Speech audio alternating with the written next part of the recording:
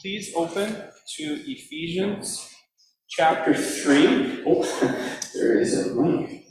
Ephesians chapter 3, and we'll be starting to read in verse 13.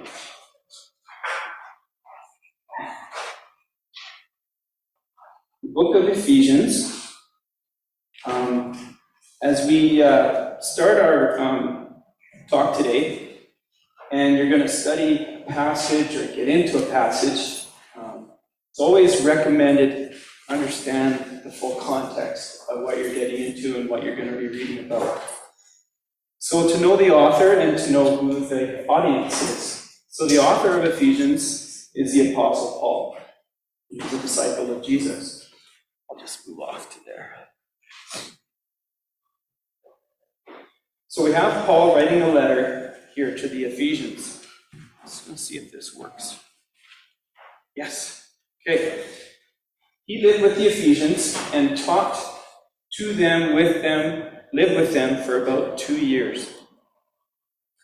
And now, in writing this letter, it's about 4 years later, and Paul is in prison now writing this letter to the Ephesians.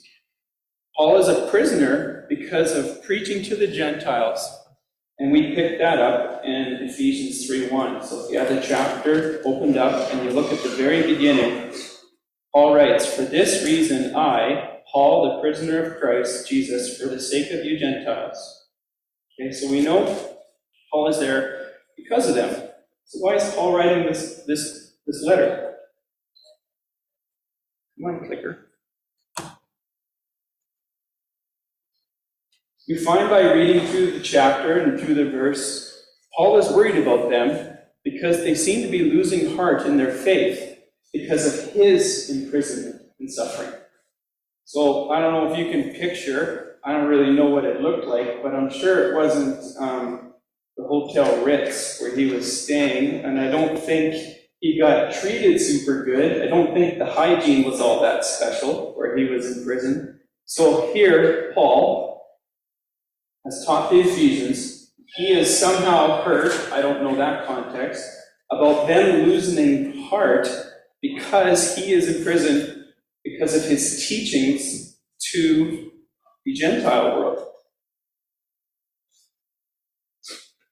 And Paul wants to tell them, to communicate with them, not to be discouraged because of this.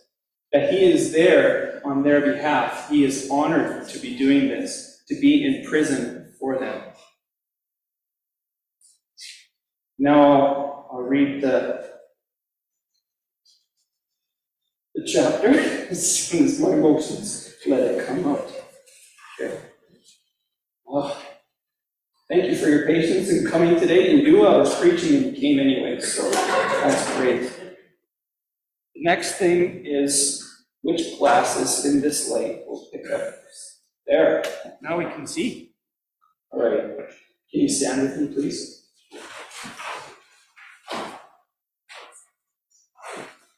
Ephesians chapter 3, starting at verse 13. I ask you, therefore, not to be discouraged because of my sufferings for you, which are your glory. For this reason, I kneel before the Father, from whom his whole family in heaven and on earth derives its name. I pray that out of his glorious riches he may strengthen you with power through his Spirit in your inner being, so that Christ may dwell in your hearts through faith. And I pray that you, being rooted and established in love,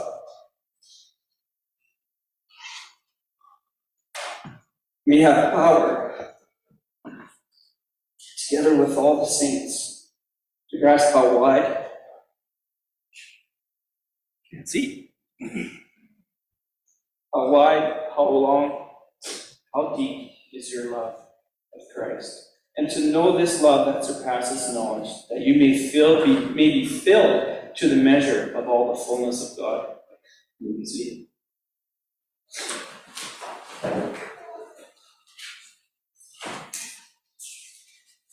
This did not happen in practice.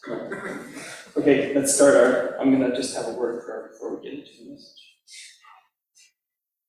Heavenly Father, I thank you for this morning. Give you all the honor and praise. And as much as I don't like my emotions, I am thankful for them. But I pray, Lord, that you can help me set that aside so that it's not about me this morning. It's not about the time spent. It's about the Word, the power of your Word, and how you give us scripture like this and a prayer from a man who had the fullness of God in him, that earnestly cared for those fellow believers that he had spent time with and felt close to them. And I just pray, God, that as this passage gripped me, I pray, Lord, that this passage will grip those in our audience here today also. I don't know where everyone's coming from, don't know what's going on in their lives, but when I heard this message, I was really taken back. And I'm excited, Lord, even though I don't sound like it, to teach everyone, or not, I don't know about teach, but walk through this passage, get deep into the Word, to look at what it's saying. And I pray, God, that we can walk away from this service today changed, inspired, encouraged about what it's like to pray like this for our fellow believers and see them filled with the fullness of God. Amen. Okay. At my sister's wedding, I had a speech prepared, and thank goodness none of you were there to see that. I had a pair of goggles because the waterworks are just nasty for me. I was looking for ones that had the little windshield wipers. I thought that would work, but not a chance. So, okay. As Paul is praying in this message to the Ephesians, there's a very important aspect to grab from this prayer. And the key takeaway that I want you to know before we get into the details is this. Paul is praying for their spiritual well-being, and it's prioritized over the difficult circumstances that they are both in. He's not praying to get me out of prison. Can I have some clean water? Can these guys over here, can they have a happier life, no persecution? He's praying about their spiritual well-being, their hearts. So I titled this sermon, I had quite the time trying to figure out what to call it. I can acknowledge that Dan preached on this at one time, and Andrew taught on this back in July of 2018, so I was good to go. That's almost 4 or 5 years ago. But they had lots of prep work, which I was able to build off of. The source of the message today, where I received it, was from a video that I listened to on YouTube while I was traveling with work. It's by Francis Chan. And I like listening to that guy because he is just on fire all the time when he's talking. When he talks, it just comes out of the inside. You know it's amazing. So I titled the message today A Powerful Prayer because that's what it is. So, we are in a stage of our church where we're meeting regularly to pray for our community. How do we do that? What comes to mind when you want to pray for the community? How do you engage them? As much as we're praying for the community, what about the fellow believers? What about the family that exists in our house? How do we pray for them? So when you're asked to ask or you offer to pray for a fellow believer, how do you approach the Lord in prayer? The great thing about Scripture, God gives it to us, and it's a great example. Is it more common to direct your words and requests towards changing the circumstances people are in when you go to the Lord in prayer for your fellow believers?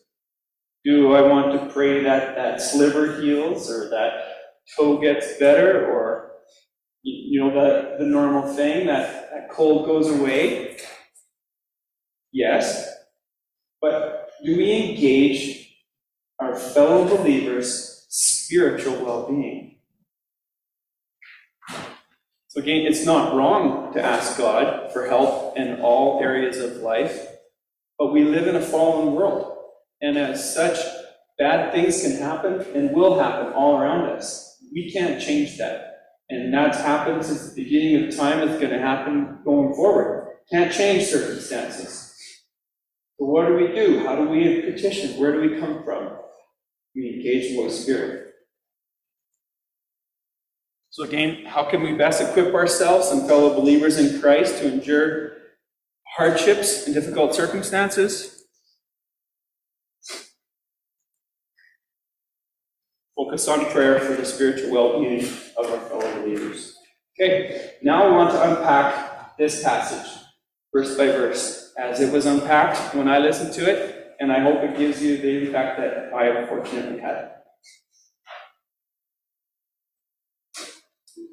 Verse 14, the reason I kneel before the Father, from whom the whole family on earth derives its name. First and foremost, what does Paul do? Let me just reorganize here. Excuse me. So that I'm closer. Paul gets on his knees because he's approaching the Father and Creator of all, the one by which we are all named. Very first thing.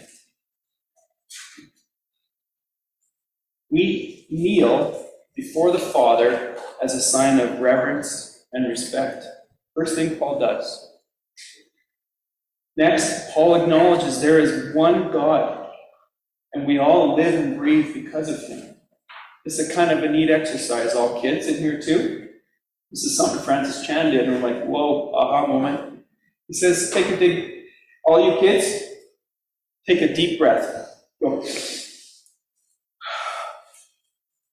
How'd you do that? How did it happen? God created that. God allowed that. He made that happen. Do it again. Sorry, mine's not sounding so good. God did that. God allowed you to move your fingers, wiggle your toes.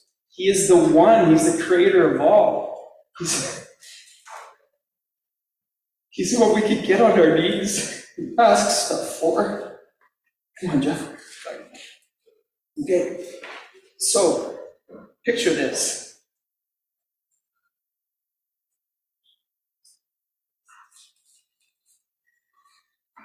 Imagine your fellow Christians, getting on their knees and begging God for your heart and your soul to be strengthened. I should have recorded this. To be strengthened for each of you, or your kids by name, and that they are deeply rooted in their faith.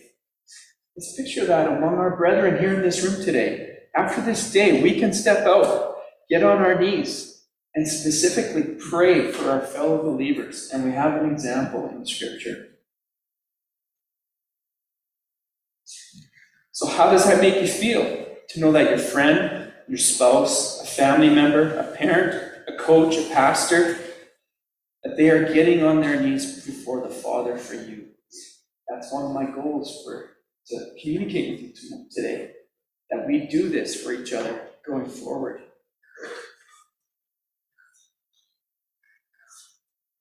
Moving on to verse 16, Paul continues to say, I pray that out of his glorious riches he may strengthen you with power through his Spirit in your inner being, so that Christ may dwell in your hearts through faith. This one we're going to spend a bit of time on. There's some awesome stuff to unpack. The riches of God's glory. Do we comprehend what is being acknowledged here? The riches of God's glory. If you bring yourself back into Old Testament times and you think about their culture, what were riches? If you said the riches of God's glory, what represented riches? They had in their culture kings. Kings sat on what, kids? What did kings sit on? They sat on thrones. Thank you. Those thrones, I imagine, were elaborate. Kings had what on their heads, kids? Crowns. What were those crowns made of? Gold. What else would be in those crowns? Diamonds. Exactly, yeah. Silver. Precious and beautiful things. God paints us a picture in Revelation 4 that I think is worth reading. It's titled The Throne of Heaven. After this, I looked, and there before me was a door standing open in heaven. And the voice I had first heard speaking to me like a trumpet said, "Come on up here. I will show you what must take place after this." At once I was in the Spirit, and there before me was a throne in heaven, with someone sitting on it. And the one who sat there had the appearance of jasper and cornelian, a rainbow resembling an emerald. Encircling the throne and surrounding the throne were 24 other thrones, and seated on them were 24 elders. They were dressed in white and had crowns of gold on their heads. From the throne came flashes of lightning, rumbling, and peals of thunder. It continues to describe a picture of an immense glory. And so here in this prayer, Paul is communicating there is a richness here that God is offering you.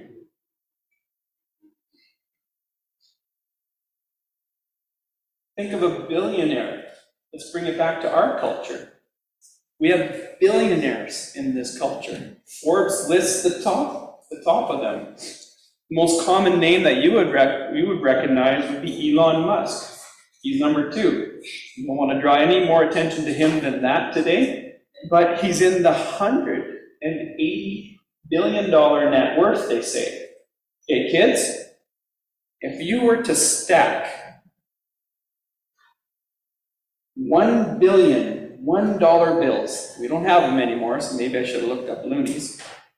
If you were to stack 1 billion $1 bills, you would have a stack 67.8 miles high.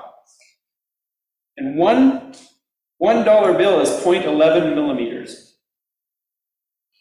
Pretty big, hey? God's bigger. God's bigger than that. Let that sink in. It's incredible. And He's going to give these glorious riches to strengthen you. Strengthening your inner being, I want to dive into. This is the essence of who you are. Who else but your Creator has access there? I don't have access to what's going on in Aaliyah inside, or Andrew, or Shani, or Brad, or Roger. That's that inner part. No one else gets to go inside there. You can see what's going on inside there by people's actions and words to some degree, but I can't go there. Who can go there? The Holy Spirit can go there. We have a promise in the Old Testament, in Ezekiel 36, 26 to 27. God is providing a prophecy to the Israelites, and I won't turn there right now, but God says, I will put my Spirit in you to help move you to follow my decrees and keep my laws. Think about some context here again. This hit me like a ton of bricks. A person in the Old Testament, until Jesus was baptized and risen from the dead in that scenario, the Holy Spirit now came. In the Old Testament, what did they have? They had visual confirmation, the Israelites did. They had the Ark of the Lord. And Francis Chan brought this out, and I'm going to give him credit because I'll articulate it to you. If you touch the Ark of the Lord, what happened? You guys know? Kids, do you know what happened if you touch the Ark of the Lord? I'm sorry? You died. Immense power was displayed by God in that alone. And now he's telling them, I'm going to put that power inside of you. Scary, but honoring, amazing. So the Holy Spirit, so strengthen your inner being. The Holy Spirit bringing to the forefront of the believer a revelation of God, whereby they can embrace it. And we get this from an example in Matthew and earlier on in Ephesians. This revelation of who God is and what he does and how he impacts your spirit is not something you can teach. It's not. It's something that comes purely from God. And when Jesus is talking to Peter back in Matthew, Jesus asks Peter, where did you figure out that I am Jesus Christ, the Son of the Lord? And it was revealed to him as such. Earlier on in Ephesians 3 here, you can also hear him saying that in verse 2, surely you have heard about the administration of God's grace that was given to me for you. That is the mystery made known to me by my revelation. There's an opportunity here where the Holy Spirit can enter into your inner being to influence you and cause you to just truly get it. Understand who the Lord is. Understand how wide and how big and how deep his love is for you.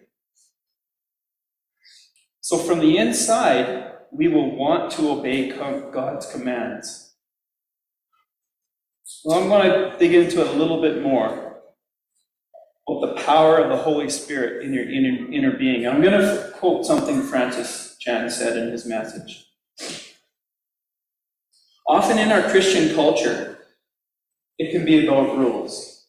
And it can be about rules like, if I can get my daughter to go to Bible study, Awana, and youth every week, if I can get my son to hang around with a different crowd, if I can get my kids to memorize these verses, if I can do this, if I can do this, if I can do that, if I can go there, I'm going to bring them closer to their relationship with God.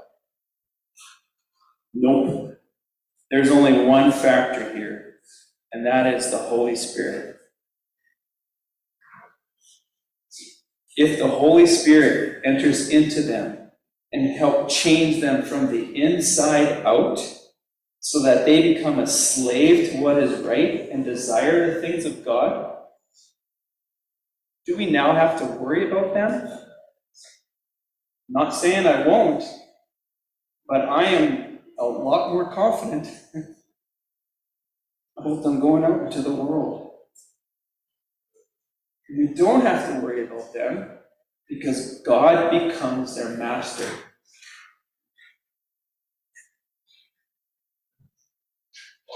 This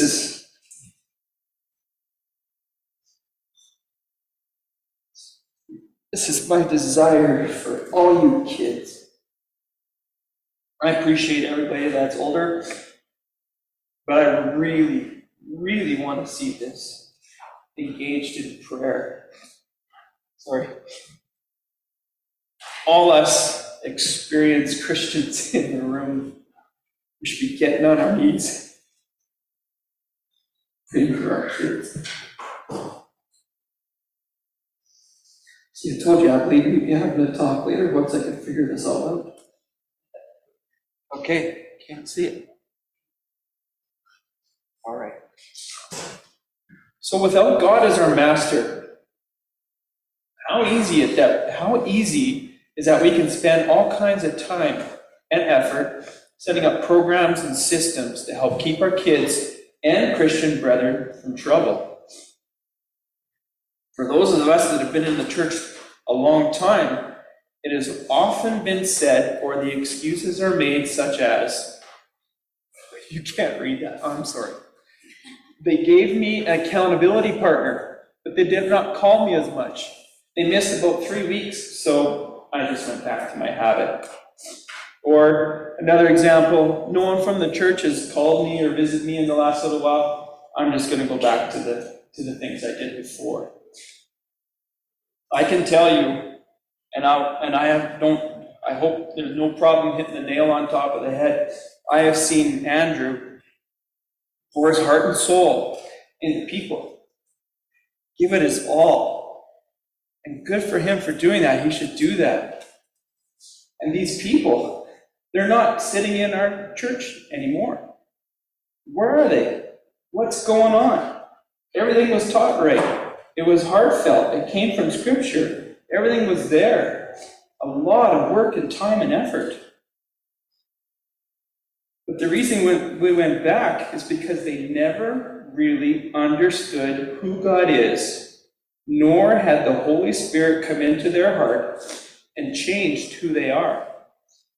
And this is why Paul writes, I get on my knees and I say, God, I know how powerful you are.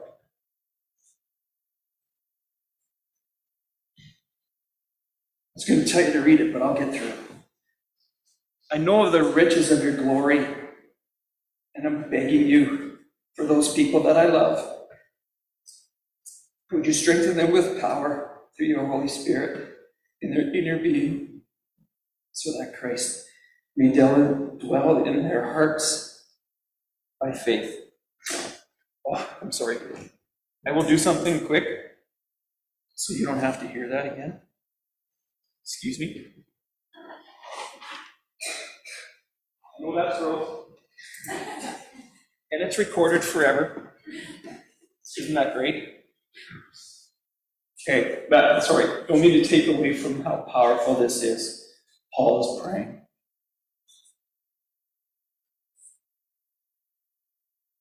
Let's continue on in verse 17. I pray that you, being rooted and established in love. Again, Paul putting visual confirmation to what we need to be. Rooted and established in the glorious riches of God's love. So here we have the application of a seed planted on poor or good soil. And we find this parable that Jesus taught in Matthew 13, 3 through 9. And I can invite you to read that. But I'm going to engage you kids again.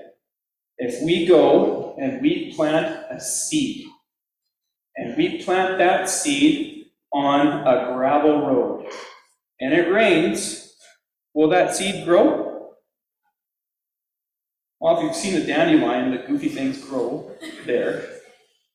Okay? But when it gets hot and it gets dry, where's that plant going to happen? What's going to happen to that plant on that poor soil? What do you think? Is it going to live? Nope. Now, if you take that same seed, you walk through the ditch, you go into the field where there's some nice soft dirt, it's nice and moist, rains, it comes up. What are the chances that that seed is going to produce a plant that gets tall and gets big? What do you think? 99%. I like those odds. Better than 99. Good chances. Very good. Here's the concept. And I think of our young people and those that I went to college with. As they live at home, as they come to church and do good things, they are protected. We make sure they have accountability. We can keep them so busy in Christian-focused activities, they cannot sin. Yes, they can, but we try and prevent it. What about the moment they leave? They are no longer forced. What will happen if they are not rooted and established? In high school, I had three best friends. One was a non-Christian, one was a Christian, and one was the other girl in my church in small town Gull Lake. Was the same age as me, and we went to Bible camp together. Her name was Teresa. Teresa dated my other best friend, Greg. But the three of us were three peas in a pod. Went to Bible camp, had faith, everything's flowing. Went to university. I moved in with Greg, Teresa lived not far away. They came over all the time. Within 1 month, those two weren't coming to church anymore. Within 3 months, they were partying. Within 4 months, Greg dropped out of college. Within 5 months, they split up, and it was nasty. Our two best friends. We cried, we prayed, we had awesome experiences in Bible-based activities. They fell away from the Lord at the very first time they got away from the home. Oh, it just bothers me to this day to see that happen. So what do we do? What was missing? So after thinking about this, let's ask ourselves the question, or ask yourself the question, could I leave Jesus? Could I walk away? And I take no credit for getting to go to church, meeting a whole new group of Bible-believing friends, having an amazing time in this church. Friends that I still have this day, and I drag Adeline to go and hang around with.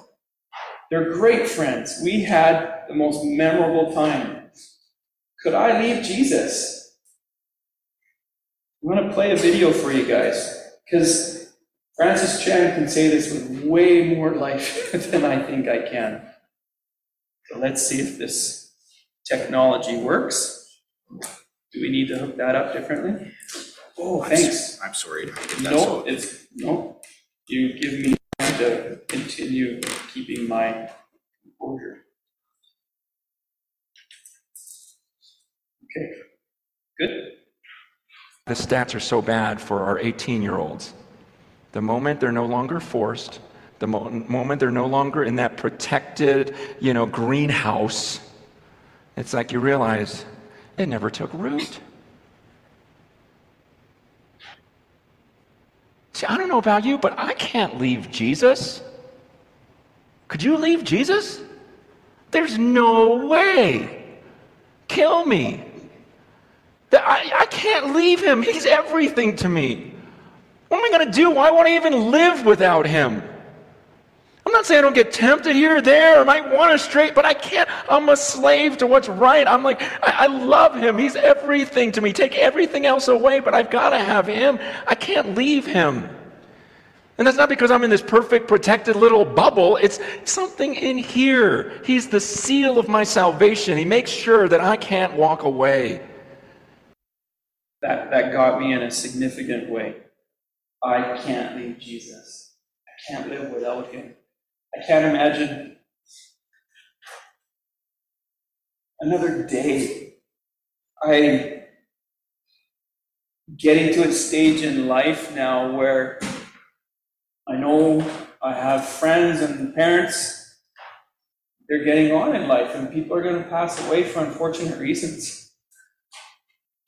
How do they do it if they don't have a faith? If God's not in here driving the boat, I don't know.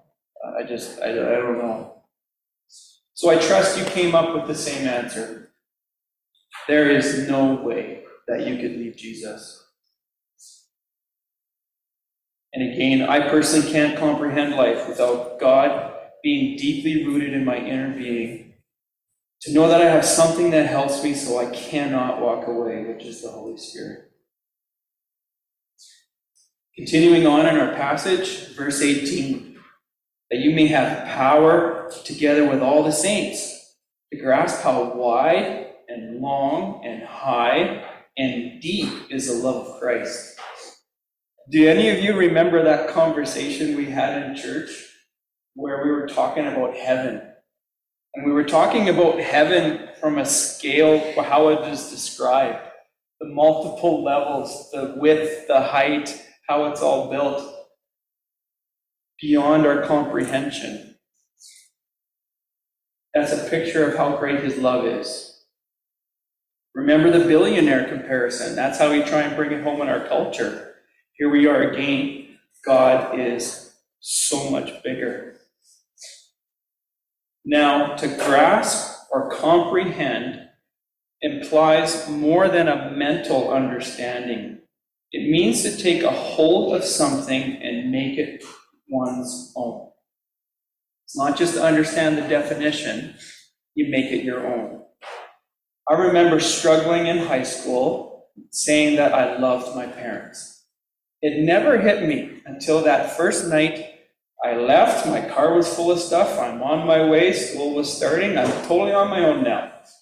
I never realized what love was for my parents till I wasn't there anymore.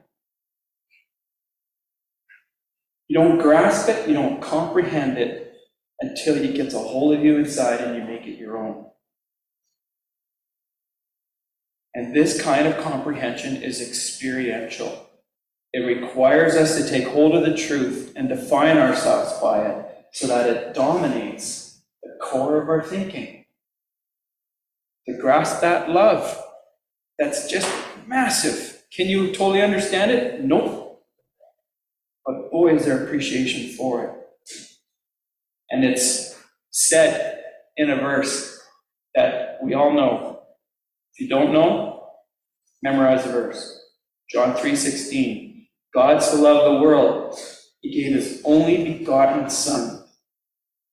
Does that help you grasp how wide, long, and high and deep the love of Christ is? He gave his Son. Further, John 15:13. Greater love hath no one than this, to lay down one's life for one's friend. Wide, long, high, deep is the love of Christ. And Paul's praying that for the Ephesians. Get it. Understand this. I'm in prison. You're under persecution. God is bigger, deeper. Verse 19 continued. To know this love that surpasses knowledge. That's an interesting phrase. How can we know a love that surpasses knowledge? The point here is, Paul knew he could lecture, teach all day long, but for someone to truly know and accept Christ in their inner being, he could not make that happen unless he got on his knees and prayed. Passing along knowledge and information cannot make someone choose to sell everything, pick up their cross, follow Christ, because he's a treasure to them. Can I teach you that? Did Andrew get taught that when he chose to be a minister? Did you get taught that when you made the decision to follow the Lord? You don't get taught this thing. This is the Holy Spirit coming into your inner being, offering that revelation. There is an awesomeness that surpasses knowledge. There's an experience there, and we have the choice to grasp it. But us as fellow believers can pray for the Holy Spirit to get in there, into that inner being, and help them. So again, this can happen when we get on our knees and pray so that our fellow believers have strength in their inner being to know Christ and allow the Holy Spirit to touch their hearts. Verse 19, one of my favorite parts of the whole verse, and where I'm inspired to share it with the church today, that you may be filled with the fullness of God. That all of you may be filled with the fullness of God.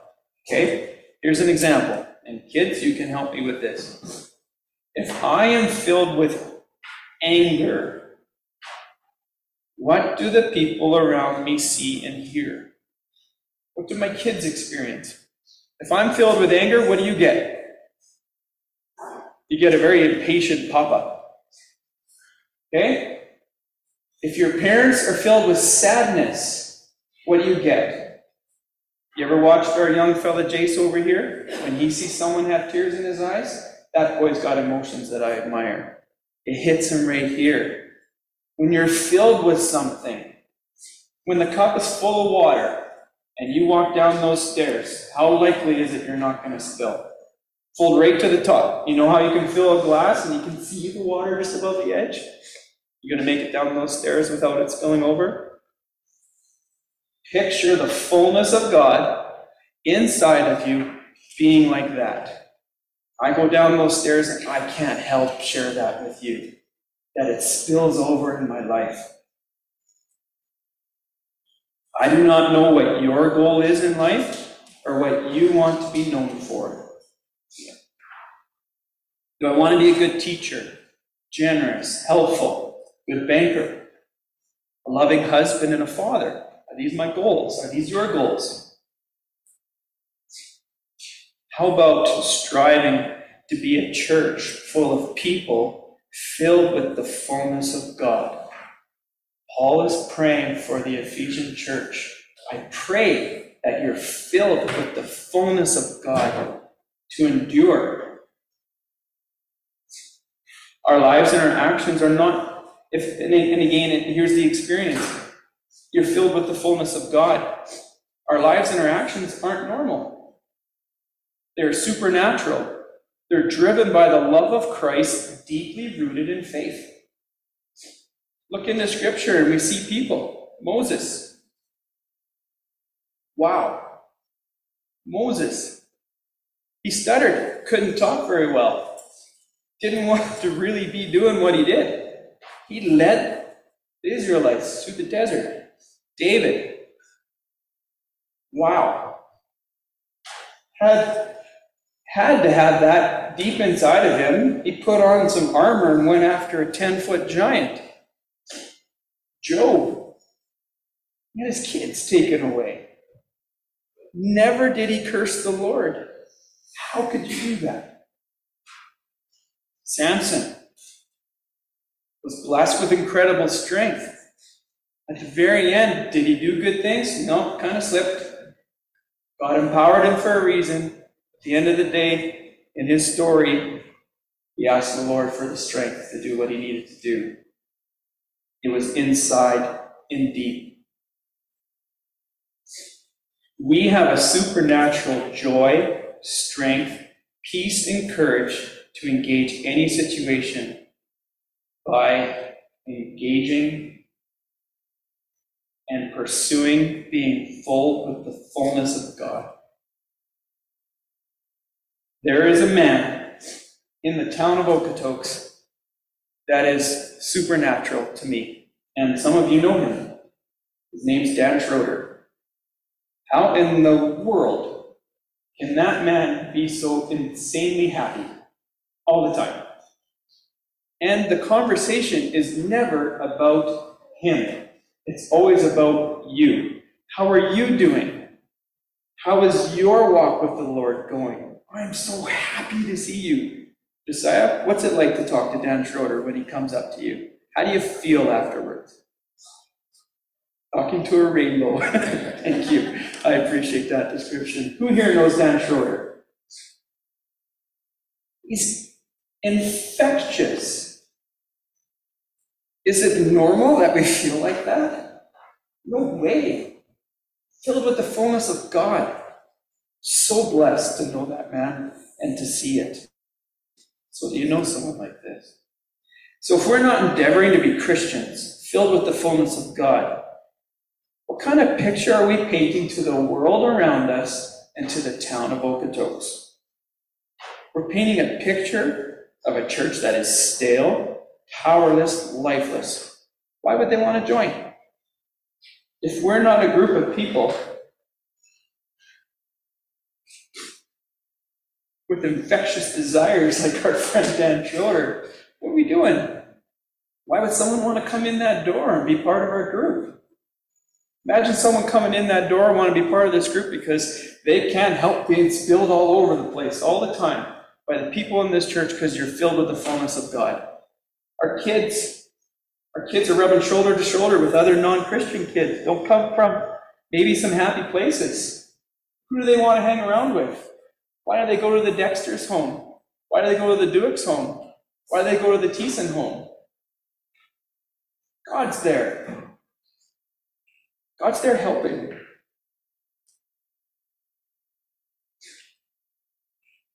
So, as we normally end, again, I'm floored by passages in Scripture where I can read it, go through it, think, that sounds pretty good, and walk away feeling I gave it the right amount of time.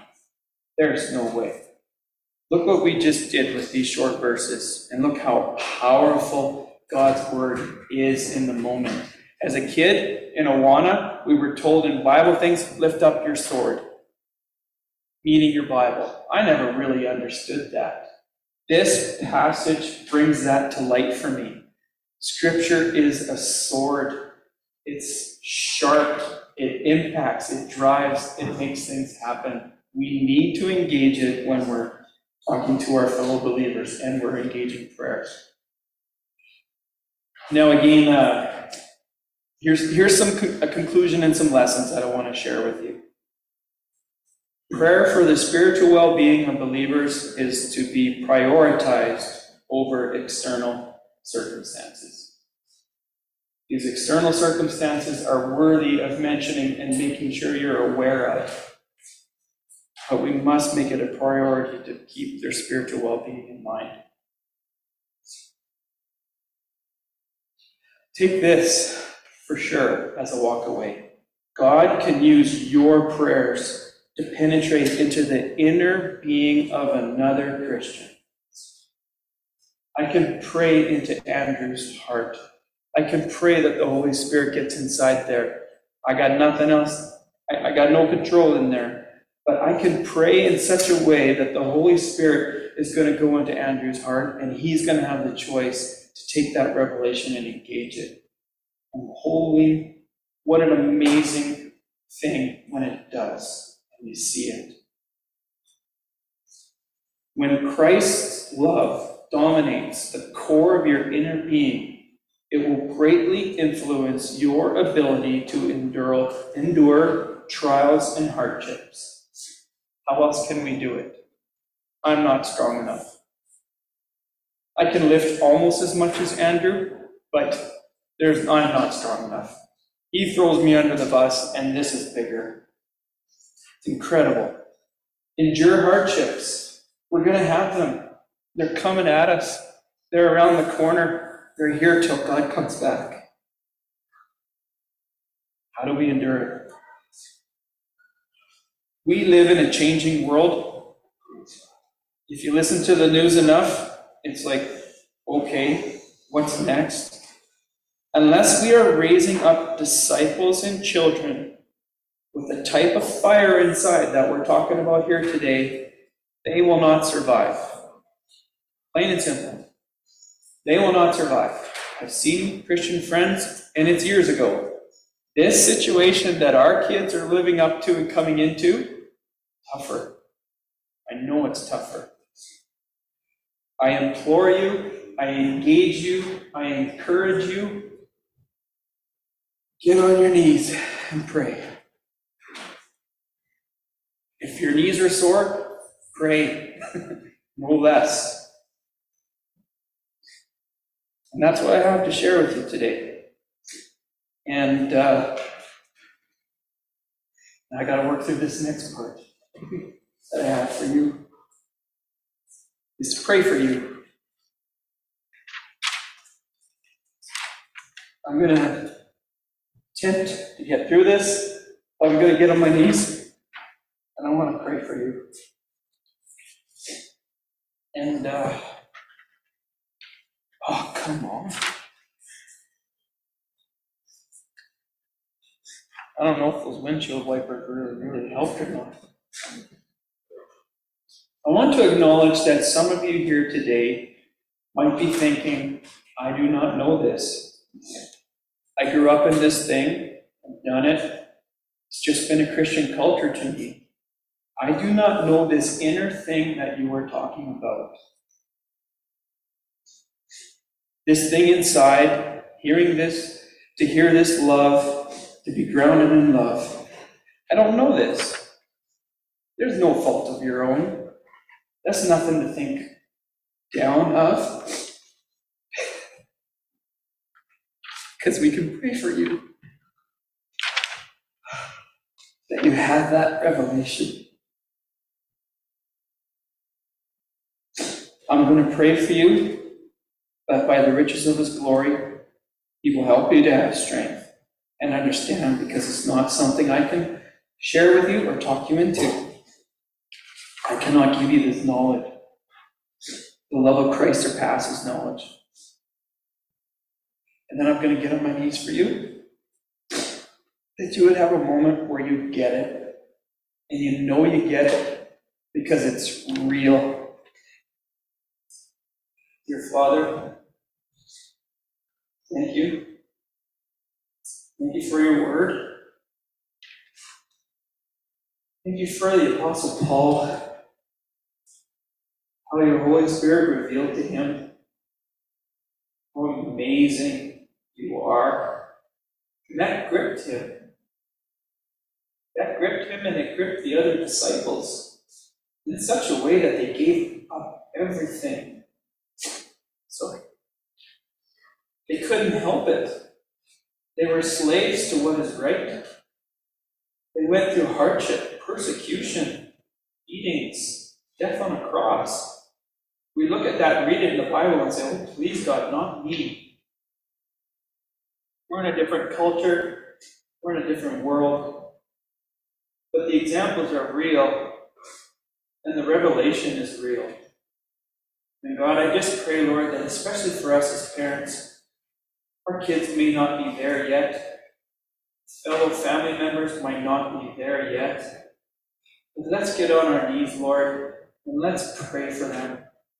They have that amazingly cool and awesome experience where you reveal inside how incredible you are.